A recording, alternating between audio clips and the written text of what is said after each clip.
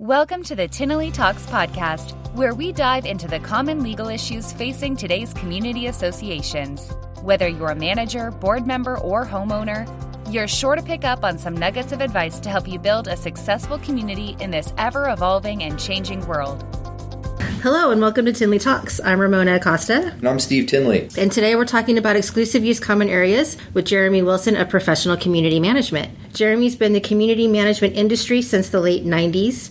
He served as the 2017 president for the Community Association Institute's Greater Inland Empire Chapter Board of Directors.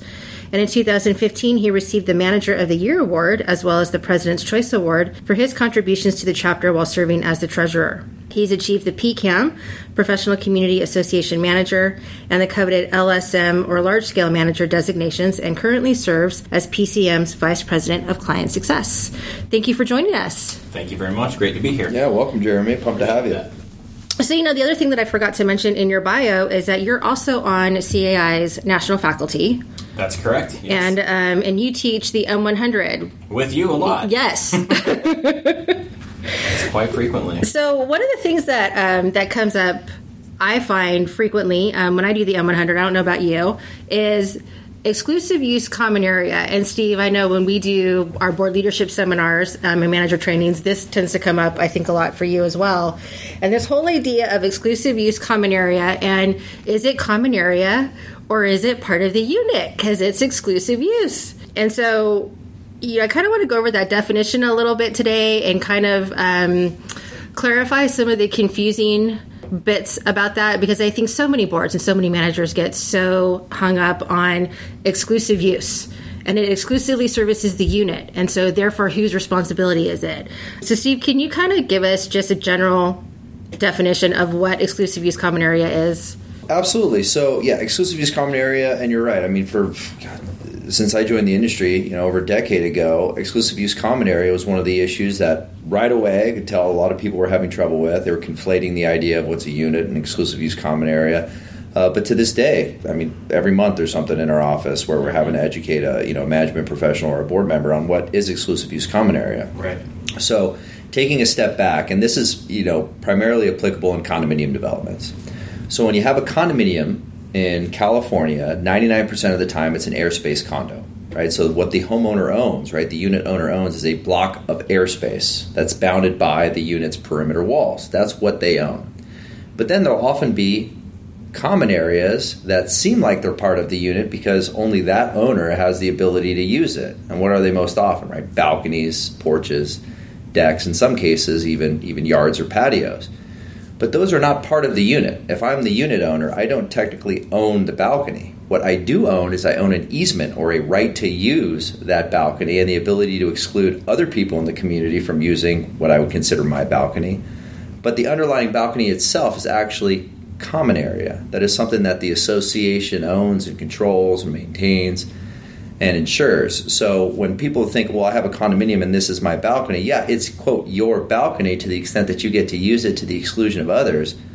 But for all intents and purposes, it's really common area that the association has the ability to regulate, right? Well, that's why we can pass different rules prohibiting things like barbecues or smoking on the balconies, right? Things that we might not be able to do on the inside of the units. And the association also has a repair and maintenance obligation that I know we'll get into a little bit later in the program. Broad definition of exclusive use common area: it's a portion of common area that is reserved for the exclusive use of one or more but less than all of the owners within the community. So that balcony is still technically common area, but it's considered exclusive use common area because you as the owner have the right to use it and nobody else in the community does. That's the definition of it. Yeah, and I remember, this was several years ago, but a friend of mine and I think we were, both of us in the industry, were talking to you because he lives in an HOA and he was getting into a parking dispute with his HOA because he has carports and he was backing his truck up into the carport. And I kept saying, but is it deeded to the unit? And he said, yes, it is. And you kept saying, well, but it's still common area. Yeah, that might be his assigned parking space, but don't forget, it's still common area. Mm-hmm. And I think that's the thing that if we're going to have some kind of takeaway at the end of the day, it's common area first.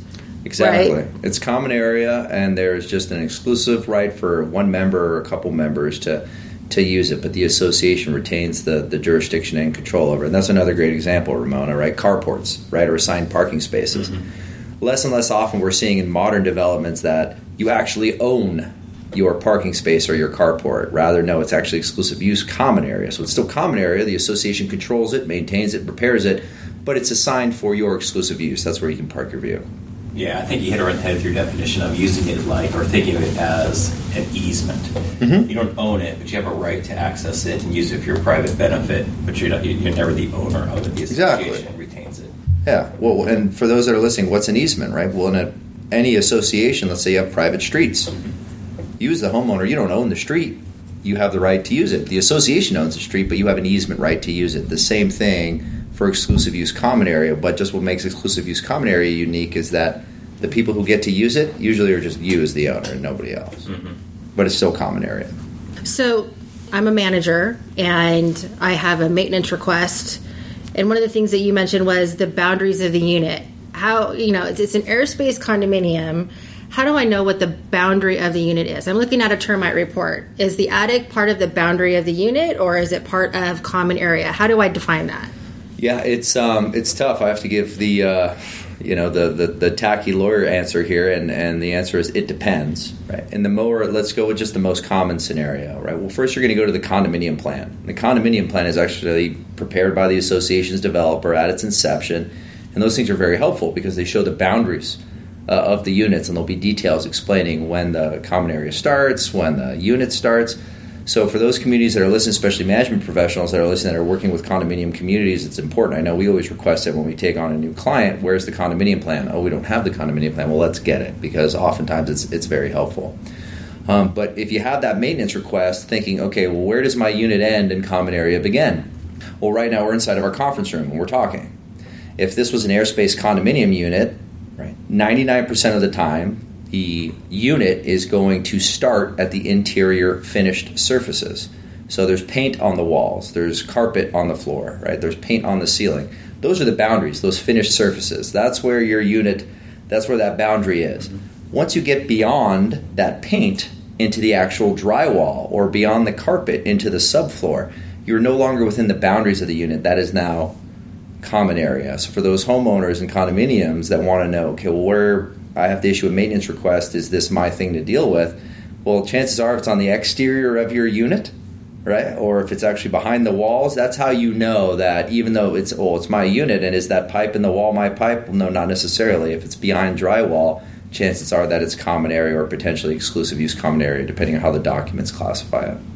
Jeremy, does your management company, do you get the condominium plans when you're taking over an association? Yeah, we require them. When we're onboarding a new client, we always ask for them. Same with the developers. They're one of the first things that we see and get our hands on, make sure our managers are familiar with them so they can answer these inevitable questions that are going to be coming up. We know it's going to happen. Mm-hmm. Yeah. I find that's the one document. You get the CC&Rs, you get the bylaws, you may or may not get the articles, but if there's ever a document that's missing, it's the condominium plan. I think people just kind of don't know what to do with it, what it's for. A lot of times we don't need them, but we're constantly surprised the number of times where they are helpful, especially in a maintenance dispute or a maintenance issue. Okay, where does the unit start? Because determining where the unit starts versus the common area starts determines who's responsible to ensure or maintain that item. Mm-hmm. We've seen some condominium plans where it actually has the balcony as part of the unit. So the association has been maintaining that balcony as though it's exclusive use common area. I don't begrudge them for doing that. I mean, that's usually the vast majority of the situations, but upon further reflection, looking at it, no, wait a second, these balconies are actually part of the units, and under the documents, this is something that the owners should be responsible for, and sometimes it works the other way around as well. That's why those condominium plans are helpful. Exclusive use common area, you might find that in your governing documents. You might find that in civil code, typically. Yes. And if I understand this correctly, most of the time when we're talking about exclusive use common area, especially when we're talking about like plumbing, and whether or not it's a plumbing line or a sewer line that exclusively services a unit, we're basically we're talking about if it's going to benefit that individual unit owner. It's typically something that the homeowner has access to, right? Mm-hmm. Like if the homeowner is going to have a maintenance responsibility to maintain this component, they should have easy access to it, right? So in the civil code, it's defining common area, it's defining porches, balconies, rear patios, right? Things that they can just easily access. Things that they can access, exactly. So this issue most often comes up in plumbing, right, or water intrusion issues, which is why I wrote that white paper a couple years ago. What is water damage claims in condominium communities, right? Understanding how insurance works. Because we had a lot of boards that were operating under this assumption, and in their defense, I think there were attorneys in our industry that took this position for years, and now it's been proven not to be the case, that even if there is a fixture that's outside the boundaries of your unit, right, in this hypothetical, let's say there's a pipe in the wall, okay, my unit stops at the wall, but there's a pipe inside of it.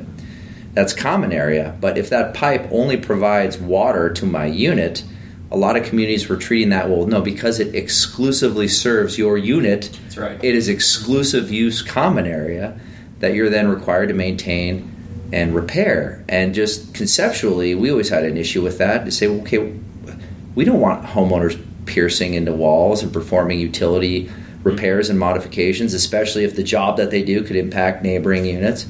But beyond that, looking at how the Civil Code defines exclusive use common area, it mentions things like shutters, awnings, doorsteps, window boxes.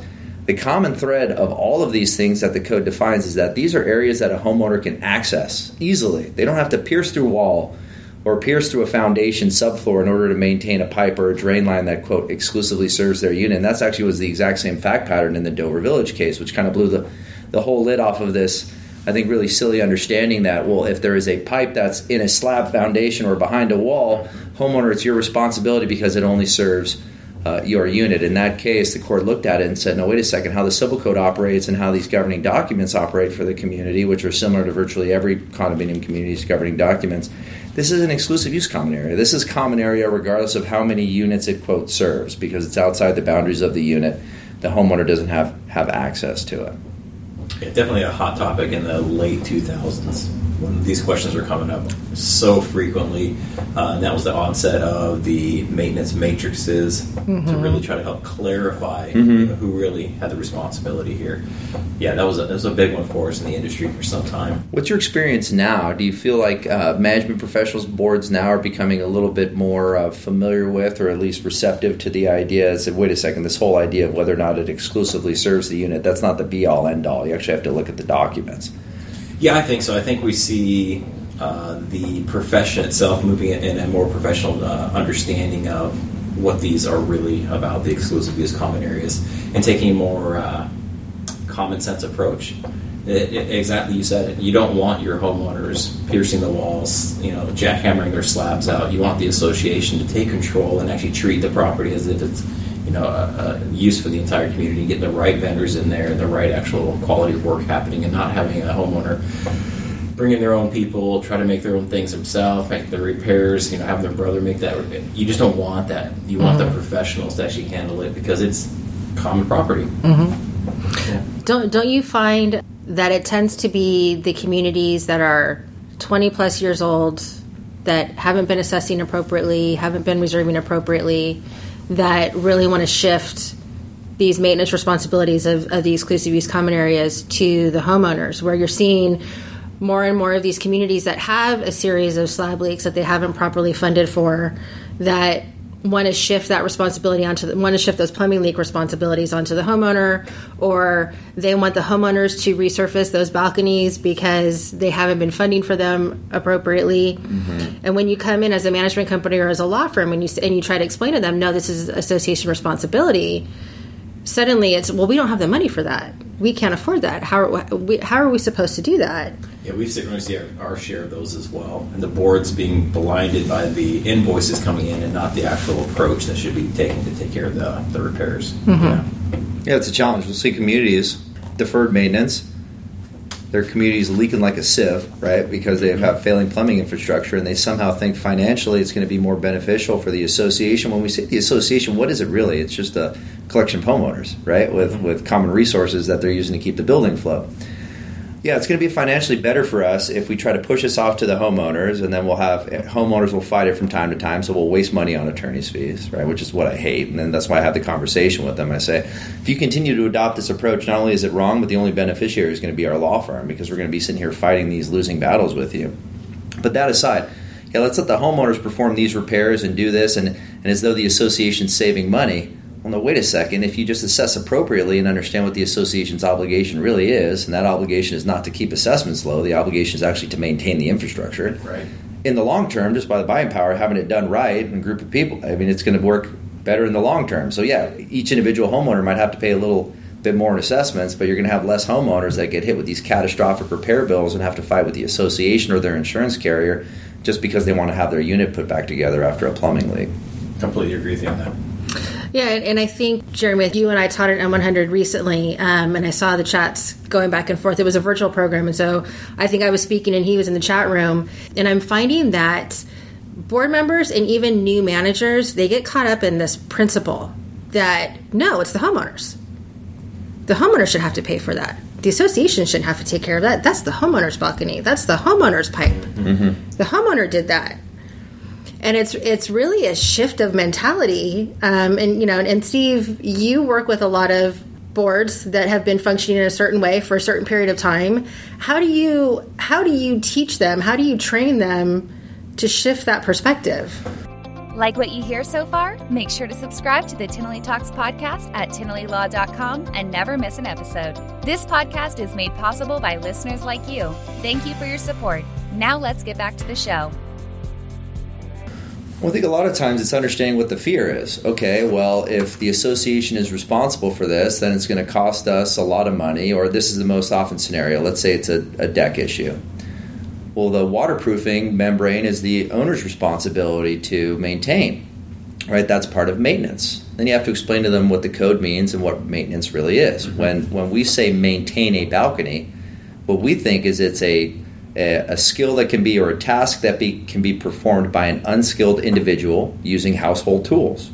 So they can wash it off with a hose. They can keep it broom swept clean. Some documents might require the owner to paint the inside of the balcony railing. Easy stuff to do. Mm-hmm. But you're talking about applying a waterproofing membrane, right? That requires a contractor with a specialized license using specialized materials. And it's important that it be done appropriately because that substructure, the support structure, is the association's responsibility to ultimately take care of, which is why, the association needs to be involved. So the second we start having something that needs to be performed by a licensed contractor using specialized tools, no longer are we in the bucket of quote-unquote maintenance. That's actually a quote-unquote repair that needs to be performed by the association. It's always been the case. Fortunately, the Civil Code was amended a few years ago to really clarify that point, that exclusive use common areas are to be repaired by the association, let alone whatever superficial maintenance the owner has to be performed. So explaining that to them, right, okay, well, I understand the legally, but what does it mean for our practice? Because if the association undertakes the responsibility of doing all the waterproofing, which, Steve, you're telling us we have to do anyway, and yeah, that's right, you have to do that. Well, what do we do in situations where the homeowners, they neglected, they have potted plants out there, they have their pets that are going to the bathroom out there, we're just going to bleed money. Well, there's a way to deal with that, right? There's a way to deal with that. If we have to perform repair because of some negligent act that the homeowner undertook, then we can assess the homeowner for that. And there's ways in which we can disclose this to the homeowners. We have a lot of communities that are dealing with the same issue where we adopt these deck maintenance and care policies or work with their waterproofing vendor. Hey, the material that we've applied, what should the homeowners do? What should the homeowners not do? And they kind of give us a guideline on how the surface should be maintained. We put that in a rule, an operating rule. We call it a deck maintenance and care policy, and we disclose it to the homeowners. We send it out to them. And this way, if we have a homeowner that has heavy potted plants or leaves standing water or has their dogs or cats out there going to the bathroom, we now have a governing document that we can use to say that the homeowner violated it, and for that we're levying a reimbursement assessment. I can't stress how important that is. Yeah, I mean, it's just, and it's easy. Honestly, for us, it kind of takes the lawyers out of the work because now management and the board is armed with a tool. Well, how do we deal with this? Well, we have a policy that we adopted, so let's just follow the policy. Same thing with a water intrusion issue. When do we call insurance? How does a deductible get allocated? All of these types of things that we've covered in podcasts with the insurance professionals. They might seem scary, but if you boil it down to black and white wording, it's really not that complicated if you understand that there's a logical approach to do that. It's not going to be a very easy or consistent thing for the board just to kind of put its head in its sand and say, well, we're worried about the expense, therefore we're just going to tell homeowners that this is their thing to deal with as though that's going to be best for our community in the long term, and it never is. Well, I think the easiest thing for me as a manager was, is it structural? Is it part of the structure? Or is it part of the unit? And we're talking about an airspace condo. I mean, you're talking about contents when you're talking about a unit, right? Mm-hmm. You're talking about paint and carpet and all of the things that the homeowner then fills that unit space up with. But when we're talking about common area, we're talking about structure. Exactly. And so for waterproofing a balcony, we're doing that to protect the structure. Exactly. If we have a water pipe that bursts, that's part of structure. Structure. Yep. Slab leak is structure. And so I think if you can kind of just remember that, it clarifies it a little bit easier. Even in the carport situation, my friend isn't going out there and replacing 2x4s and 4x4s on that carport structure. He's just parking in it. Mm-hmm.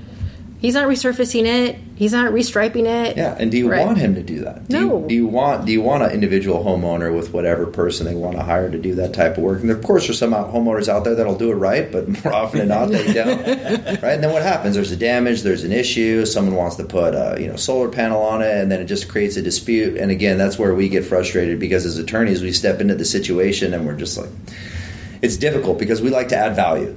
Right, in this situation is the only value we can add to the community, and a lot of times they think is we'll make the homeowner pay for this. Well, no, really the value that we can add is really changing your understanding of how this should operate. So in the future, you're not going to have these disputes. You can assess properly, and you have less situations where you have homeowner versus board or homeowner versus homeowner. Right, it's very predictable. It's disclosed to everybody, and that stability is just best in the long run. Well, and honestly, if you think about it, as a homeowner, you have the option to purchase a condominium or to purchase a single-family home. I know that in California, that option is not. We don't all have that same option. Well, maybe you can purchase both at the same time, right? If this lot splitting bill gets enacted, right? But back in the day, and I think for those that can afford it, you might decide to buy a condominium because through your assessments, the association is taking care of that roof and those streets and those balconies and that plumbing and all of those things that you would have to pay for by yourself if you owned a single family home. And so it just makes more sense that all of these things would be part of the assessments. Yeah. That's the point. In the long term, what's better, right? We can push these costs on the homeowner. Okay, so in reality, I had to pay for this water damage thing, or I had to pay to repair things that the association says I had to do, which really weren't mine. So when all is said and done, my cost of ownership at the end of the year is significantly greater than it would have been had I just paid a little bit higher level of assessment, and the association was actually making sure that this was done, using its economies of scale to bring professionals in to deal with it. Absolutely correct. I think what's critical on our side from the management perspective is understanding the definition of maintenance versus repair.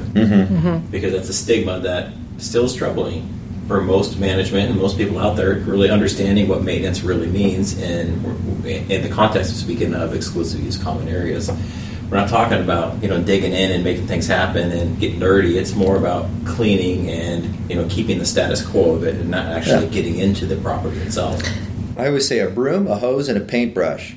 Yep. If you can't do the job with either of those three tools, then that's how you know you're not maintaining something, you're actually repairing it. That's right. I agree. And I think this is something that maybe semantically we in the industry need to correct our language, because up until AB 968 that made that distinction between maintenance and repair and replacement, everything was maintenance. Everything was in the maintenance bucket. Yeah. We called it maintenance, and even to this day we call it a maintenance matrix. Yeah. Maybe it should be a repair matrix. Yeah, exactly. Or try to think of some better term and even take matrix out of it. I think of Keanu Reeves every time someone mentions it.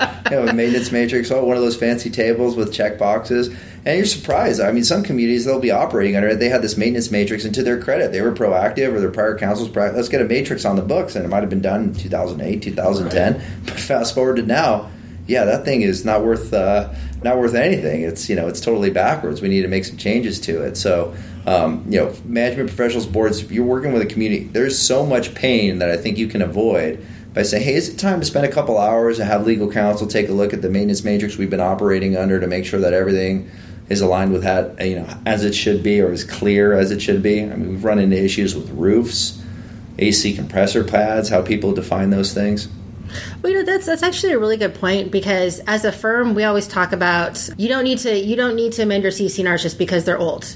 You don't need to amend your CC&Rs just to comply with the Civil Code. The Civil Code is going to change every year.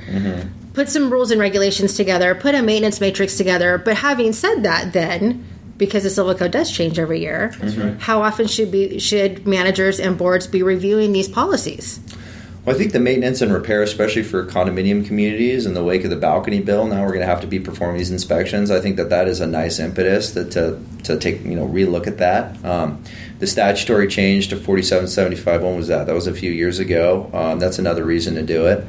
I'd say every few years, and hopefully, it doesn't require something that's a lot of tuning. But just making sure that it's a situation of what's the idea. Spend a little bit of money now, but it reduces the need for management or the board, and we know that managers change, the board members change.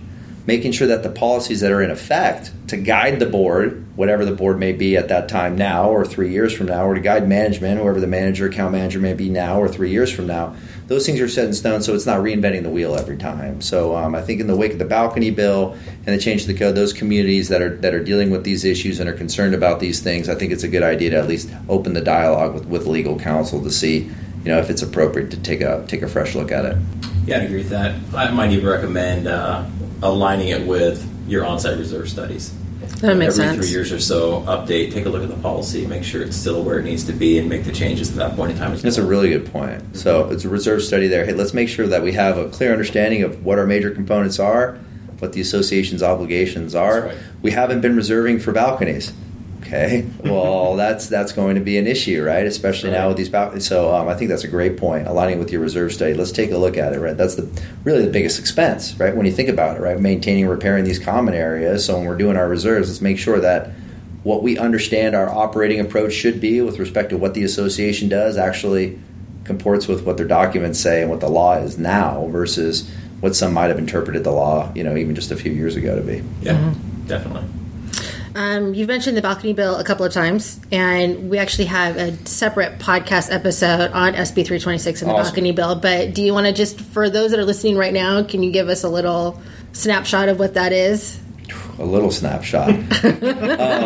The long and the short of it is we had the Berkeley balcony collapse. When was that now? That was like 5 years ago now, Something right? like that, Something like that, where I was an apartment owner where a group of college students were out on a balcony. The balcony wasn't being properly maintained. It was in a state of severe disrepair, and the balcony failed, and there were some lives lost, which is just an unfortunate thing. And the legislature responded under the idea that both apartment owners and community associations are not doing a significant enough job to make sure that these exterior elevated elements, basically anything that people are supposed to walk on or use that's more than 6 feet off the ground, are being properly maintained and repaired. So a new inspection regimen has been added to the code that's going to require every condominium community with these exterior elevated elements to have a very substantial investigation and inspection performed.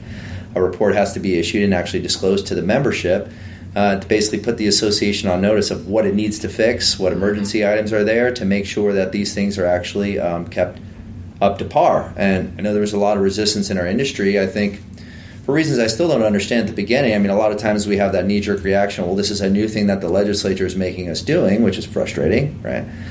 It's going to cost more money, which is also frustrating. But when you get to the substance of it, what's the real purpose here? The real purpose here is to make sure that people are actually safe. Mm-hmm. That this situation doesn't happen again. And when you boil it down to what this new statute is going to do and these inspections are going to do is really force board members to no longer put their head in the sand and just rely on a reserve study, but actually understand, no, your job is to maintain assets, and these types of assets, these elevated elements, have a special significance because if they fail, people could die. It's not just, oh, well, if our landscaping fails, we might not have enough money to plant it till next year, or we don't have enough money to slurry coat our streets, so it's going to look bad for the next year or 2 years. No, if we don't have the money, we're not making sure that these things are repaired, people could actually lose their lives. So that's the extent of it. When's the first inspection due? 2025? 2025. But one of the things that I found interesting about SB 326 was that, if we go back to what the Civil Code says right now about what is exclusive use common area, and it calls out balconies, and then the legislature created this new piece of legislation, went into effect, I think, last year, but you have until 2025 to do your first inspection. The legislature said, balcony, yes, that's exclusive use common area. We're not changing that section of the Civil Code. But, oh, by the way, association, it's your repair and replacement responsibility. Mm-hmm. You have the duty to go out and inspect it. You have the duty to incorporate it into your reserve study. You have the duty to make the necessary repairs. And if you don't, and if there's an immediate threat to safety, then the local code enforcement has the authority to take care of that. Yeah. So for those communities, or whether under prior management or prior legal counsel, that we're comfortable with a very liberal interpretation of maintain, to say, well, exclusive use common area, those are balconies, and the homeowners have the obligation to maintain that, which means hands off, the association does nothing. You as the homeowner have to do everything. The legislature slowly, and now especially with 326, has said, no. I don't care what your documents say. This is the association's responsibility to make sure that these things are in a proper state of repair. We're not talking about brooms and paintbrushes and hoses. We're talking about waterproofing. We're talking about structural components. Those are repairs. The association's obligated to do that. So for anybody who's still looking at this saying, well, it's exclusive use common area, especially in the wake of 326's passage, I think that's a really foolish position to take. So Jeremy, what are you guys doing as a management company? Because again, it's been a few years since I managed, but back in the day when I was managing condominiums, I mean, my portfolio was essentially 20-plus-year-old associations, deferred maintenance, underfunded reserves, assessments that were grossly below what they should be. As a management company, how are you addressing those types of situations? Because I feel like those are the associations that are running into these exclusive use common area problems. Yeah, so for Associa specifically, we've taken on a statewide approach. So we have aligned all of our 5 branches in Southern California with our Northern California branch as well, and we're doing a systematic approach for education from the executives to the directors, to the community managers, to the ACAMs. And that's already been underway for some time now. So we have follow-up and continuing education happening on what the impacts are, what our position as a management company is, and how to educate our boards. We've taken that a step further and not leaving that in the hands of our managers, but we've actually already preemptively set up those education sessions throughout the course of the summer this year, and have invited all of our board members across the state to start attending those. We've partnered with a firm that's helping us with the presentation and the inspection side and cost analysis and that kind of thing. So we've taken a very aggressive approach to get on this very quickly. We started it late last year and pushing pretty hard through the summer to get a good education piece out there across the board for all sides of the management as well as our boards. So this is specific to 326, education Correct. Related to the balcony bill. That's correct, yes. Got it. And then in terms of just general education, if you're, you have a community manager says, "Hey, Jeremy, we took on this new community, and there's concerns because they're operating this way, and it just doesn't seem right." What's your encouragement or advice to to those that not only in your company but outside your company that might be dealing with the same situation? What have you seen as the most successful approach to change the school of thought that a client might have? Sure. And we even talked about it at the last M100. If you've got questions, ask. There's no bad questions out there. The industry changes so much that even those that have been in the industry for a while, there's still things that we're like, good question. Thanks for bringing that up. Let us look into it a little bit further. Mm-hmm. So we encourage, even inside and outside of Associa, across the board, even when speaking with CAI and CACM, ask questions. If you've got a question and you're not sure about it, or if it seems a little weird, or you just don't know the answer, ask questions. Let's dig into it. We'll partner you with the right person, whether that's an internal person or an industry professional that's external from our management company. We'll make sure we get the right answers and the right education pushed your way so you can advise the client correctly. Mm-hmm. And in your experience, approaching a client, Jeremy, we're so excited to work with you and your team. Community to you, and right off the bat you find yourself in kind of a really tough position to say you've been operating this way and that's wrong, and we have to raise your assessments, or at least recommend that you do, because this is a new state of thing. What's your approach to kind of walk the board through that? Is it very just straight line? Do you give kind of horror stories on the ramifications if they don't change their school of thought now? What advice do you have? The approach is different for each client. Some clients will like the black and white approach. They just want get to the bottom of it. Let's talk about what the real impact of the associations be, and let's start planning for it. Mm-hmm. What do we need to do in 6 months? What do we need to be in 12 months? And 18 and 24 months, where do we need to be at? Other clients that we have are not that way. They want to hear a little bit more about the feely, touchy-feely. Why did this bill come into effect? What really happened at Berkeley? How did the associations get looped into it when it wasn't an association that was initially a part of it? So you kind of walk them through the rationale of the legislator and why it really took place. And then this is the education part of it, where now that it's passed, here's why we need to continue forward with it. You could certainly try to put your head in the sand and not pay attention to it, but that's just not an option any longer. You simply have to take action because the associations are put on notice, effectively through the bill and now civil code. you have to. You cannot ignore it and turn away anymore, but you've got an obligation to take care of your association. Yeah. I like it when management can use the legislature as a tool.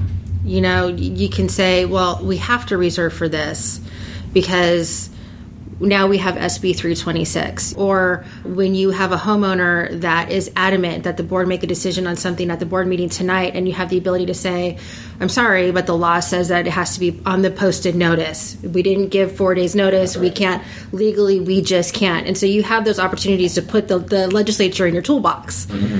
And a good tool. Let me a good tool. A good tool, because a lot of time in the industry we use the legislator in that term in a bad way. Yes. They did this, and they're pushing this again. Here comes something else down the pipeline from Sacramento. But using it as actually a tool to our benefit and to the benefit of the client is also very effective. Mm-hmm. I think that that works for us in terms of the balconies.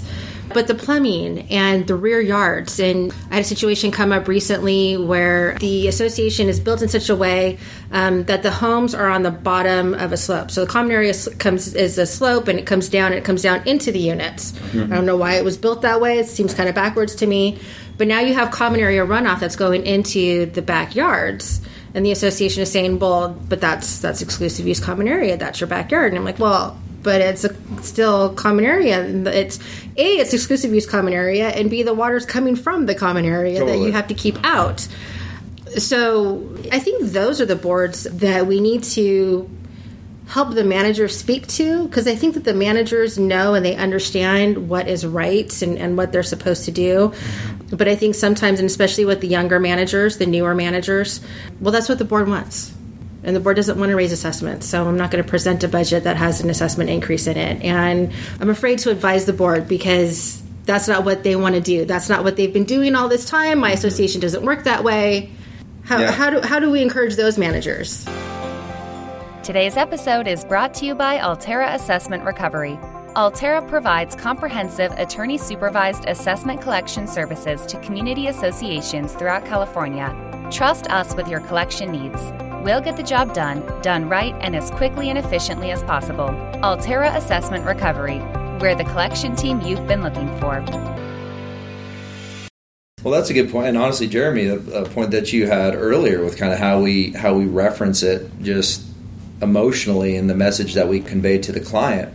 If we always come from this understanding, and especially with younger community managers, they just might be modeling what they hear by people that are a little bit more senior, is client comes in, well, why do we have to do this? And the response is, well, I can tell the client doesn't want to do it, so let me empathize with that and say, I know, this is terrible. That's just that terrible legislature that's making us do this. It doesn't make any sense. From the client's perspective, they might think, okay, well, I kind of hear that you're saying this is nonsense. We don't really need to worry about it. So how do we get around it without actually doing it, which I think is a missed opportunity. If at the beginning the client says, why are we doing it? And the manager had the education and the confidence and the support to say, well, it's very important why we're doing this. Fortunately, the legislature actually clarified this because in the long run, this is better for your community, and this is why we have to do that. I think all of a sudden the client has a totally different impression rather than this being just, oh my gosh, this is a headache that we have to deal with. Can we get around it with, oh, this is something very serious. Thank God I have a professional that's advising us the proper way to do it so that I feel more comfortable, right? It's all in how you signal it. And to your point, Ramona, I mean, we tell clients this all the time, especially clients that, that are interested in developing a relationship with our firm that we don't currently represent. We say, listen, if we have the privilege of representing you, we don't represent you, board members, John, the board president, Martha, the board president, whatever your names are. We're going to be hired and retained to represent your corporation. And what that means is our job is to tell you as the board members what you need to hear, especially when it's not what you want to hear. So I think if you approach it from both of those perspectives, I'm telling you this, it's a good thing. This is not, oh, I'm sorry that this is another hoop that you have to jump through. This is what the legislature has, and there's reason and there's rationale behind it, whether you agree with it or not. In our experience, it's beneficial for this, so let's develop the solution that way. I think if you frame it differently, I think managers would be less reluctant to tell the board something that they might not want to hear. If they frame it in a good way, they might say, oh, well, thank you for, no, I didn't want to hear that, but now I understand it, and I appreciate it that you actually had the wherewithal and the professional capacity to tell me what I need to hear in this moment. Yeah, I agree. And encouraging those that are newer to the industry that knowledge is power. Having the ability to speak intelligently about what's new in the legislature or what's happened with civil code and why it's important to understand what maintenance versus repair is in the association and be able to speak to your board and advise them simply validates what we're there to do, is to be a professional advisor. Exactly. And I think reminding the managers, I do it in the M100, and Jeremy, I've heard you do the same thing, is reminding these managers who the professional is, right? I mean, the board members are the volunteers, and yes, they are the decision makers, but we serve a purpose sitting there in those board meetings, and our job is to be that professional advisor and bring in legal counsel when we need to. Mm-hmm. That's why we wear the suit when we go to the board meeting, because we're projecting that professionalism. We have the alphabet soup behind our names because we're the professionals and they're the volunteers. And I think if we have to look at ourselves as a professional in order before they will see us as a professional. Totally. Right? Not, why do we have to take care of this issue? Isn't it the homeowner's pipe?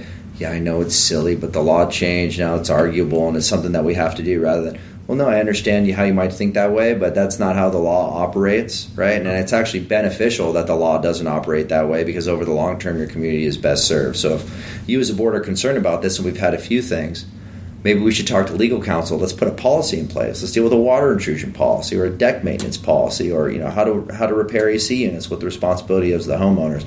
Prevent a solution rather than just empathizing with the fact that you think the board member thinks it's a headache and they don't want to hear about it.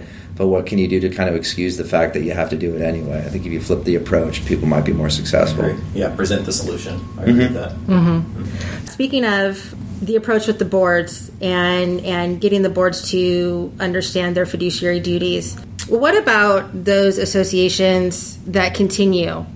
So we've reminded them, we've encouraged them, this is your responsibility. They're still failing to reserve. They're still failing to properly assess. Is there any liability exposure to the corporation and or to the directors for failing to fulfill those fiduciary duties? I mean, yeah, there's exposure. I mean, we've got all these levels of insurance protection, which are there, which, a lot of times gives the board members cover to really not do what they're supposed to do. But we've seen, case law, it's whittled away more and more about that, right? We had that Palm Springs case where the court said, I believe it was something to the effect of the business judgment rule, doesn't protect willful ignorance or something to that effect, right? And we've seen some other cases that have come out. Parth versus Villas. Yeah, exactly. So, I mean, we've seen situations like that where it's catching up and you have to advise the board. I mean, a lot of times we talk about personal liability and the exposure associated with it. I know personally I've had to be in a position where a couple of our attorneys have been operating with a client that you lead the horse to the trough, but they won't drink. And not only will they not drink, but they'll run the other way and then, tear the house. It's just something that's just so terrible that in our right, just consciously we say, listen, this is more trouble than it's worth. So let's just send a letter to the board explaining what the situation is, understanding how the board disagrees with it, and then we just withdraw from the client. I mean, I know it's a difficult thing for, some firms or some companies to be able to take, to just lose the client. But from our standpoint, from a business practice, sometimes I think without that tough love, they won't get it. I think one of those two clients I send that to, they call me, we'll do whatever you need to do. And they're like, okay, you give them a second chance. And then all of a sudden they go back to their own ways because they think in their mind their only job is to not raise assessments, right? And if they just can't learn from that, it's a tough position to be in, because you can't really do your job ethically. Yeah, we take the same approach as well. We'll advise appropriately, and if they continue to not take the advice, we make sure it's in writing what our position is and that we have advised them appropriately. Mm-hmm. And if the time comes where transition needs to take place, then we'll assist the board in finding new management or something that better suits their intentions. But there's just too much on the line with not having the knowledge and then not acting on what you're supposed to be doing. Right, because SB 326 has put associations on notice with regard to the balconies. But, going back to those plumbing repairs and, the association that's leaking like a sieve and has $200,000 in their plumbing line item because they don't want to raise the assessments and they don't want to repipe. And manager has advised multiple times, and it's in the minutes. Mm-hmm. At some point, it's disclosed. It's in the budget. It's on your deferred maintenance disclosure with your annual budget package that goes out every year. Mm-hmm. At some point it comes to roost, and at some point there's thousands of dollars of a special assessment that gets assessed, and especially right now in this day and age, homeowners are not afraid to sue. No, that's a great point. It's the litigation potential. I mean, a lot of times the association has a justifiable defense. We're sorry that the pipe burst in the wall. we didn't know the pipe was going to burst in the wall. There's nothing that we could do to prevent it. We're not going to go in everybody's unit every few months and poke open holes to make sure. But at some point, that argument doesn't hold water. What do you mean you didn't know that pipe was going to fail? Every unit around me has had multiple pipe failures. You guys have known about this for a decade, and you haven't done anything about it, right? Which kind of removes that business judgment rule. That's right. Protection. And if I'm a plaintiff's attorney for a homeowner, what am I going to try to do? I want to get as much money from my client as I can. What does that mean? I'm going to sue anybody who's touched this issue that has an insurance policy. I'm not only going to sue the association, I'm going to sue management. I'm going to sue the plumbing vendor. I'm going to sue everybody, right? Which is why I'm saying, you, Jeremy, are probably saying, listen, this exposure isn't worth it, right? As much as we would like to have this client when they get sued, and it will be a when they get sued, we're going to get named in the lawsuit, which operationally presents headaches. Financially, it's a problem. You don't want to be involved in that. So a lot of times it's best just to extricate yourself, and hopefully the lesson is learned by the board, or at least the community hears enough about it to where they vote in new leadership. And oftentimes that really what needs to happen. They need to vote in new leadership. Yeah, thankfully those situations are rare, but they still are out there. Mm-hmm. They present themselves from time to time. Yeah, I know. I could see it coming up with the SB 326 with all these communities. I mean, communities that are managed by, your companies, right? With the education, they're going to be put on notice. Hopefully they'll deal with it. But there's going to be a host out there that are going to wait till the 11th hour to try to get this done. They're not going to be able to get it done. They're going to try to, give it a half measure. And at some point, it's going to come back to roost. And really, what's the big picture that boards need to understand? This isn't just a wasted exercise requiring you to spend money needlessly. This is the legislature compelling you to make sure that people are actually safe. It's not a bad value thing. To it. Totally. There legitimately is value to the underlying issues here. Mm-hmm. Yeah. Yeah. Let's repair our roofing. Let's do these repairs, because if we have a balcony collapse, the financial costs associated with that are going to be 10 to 20 to 30x. Catastrophic. Yeah, what it would have been from this. So let's do our job. Well, that's our show for today. Thank you all for listening. We'd like to thank Jeremy Wilson for your time and expertise. Make sure to visit our website at tinleylaw.com if you haven't already, where we break down this episode, and link to our blog article, HOA held responsible for deteriorated pipes within an individual owner's unit. Then stay tuned for our next episode. To share or subscribe to the Tinley Talks podcast, visit us at tinleylaw.com. There you can find links to everything discussed in this episode, locate helpful resources, check out other episodes, and submit questions for future topics. And be sure to tune in next month for our next episode. As always, the views and opinions expressed by the podcast, its presenters and guests, do not constitute legal advice.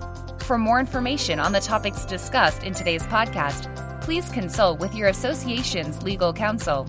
This is Tinley Talks, presented by Tinley Law Group. Your community, your counsel.